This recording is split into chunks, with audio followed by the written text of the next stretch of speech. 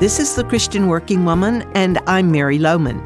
This week I've been reminding us of our identity in Christ. We are the building of God, a temple for the Holy Spirit. We are the body of Christ, functioning with unique gifts and abilities. And we are the betrothed bride of Christ, loved by Him intimately and personally. Think what it means to be a bride looking forward to a wedding. It means excitement. Every betrothed bride I've ever met was excited. Her wedding is on her mind constantly. She counts the days and hours. And as the bride of Christ, should we not too be excited about being betrothed to Jesus? I know we're in this world and it has more than its share of troubles for all of us. But think about what the future holds. A wedding. Remember who you are, the betrothed bride of Christ.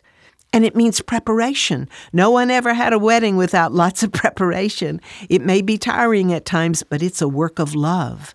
We're in that preparation stage now as the betrothed bride of Christ.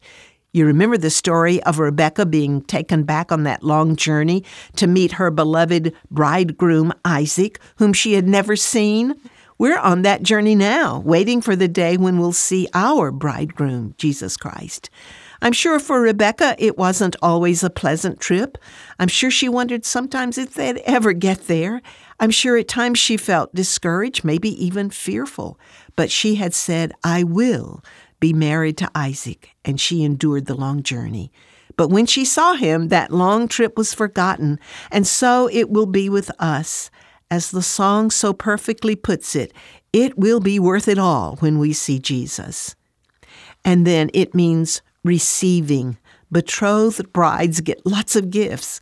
Just as the servant took costly gifts to Rebecca, so our beloved has given us incredibly costly and beautiful gifts. His love, His grace, His peace, which passes all understanding. He promises He will never leave us or forsake us, and nothing can separate us from His love. No other bridegroom can make that promise. I hope you'll remember who you are as you go out to your everyday worlds. People around you may not recognize that you're wearing wedding garments, but don't let this rob you of the joy of being a betrothed bride.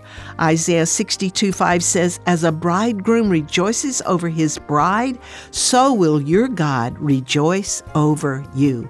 What a wonderful way to end our week.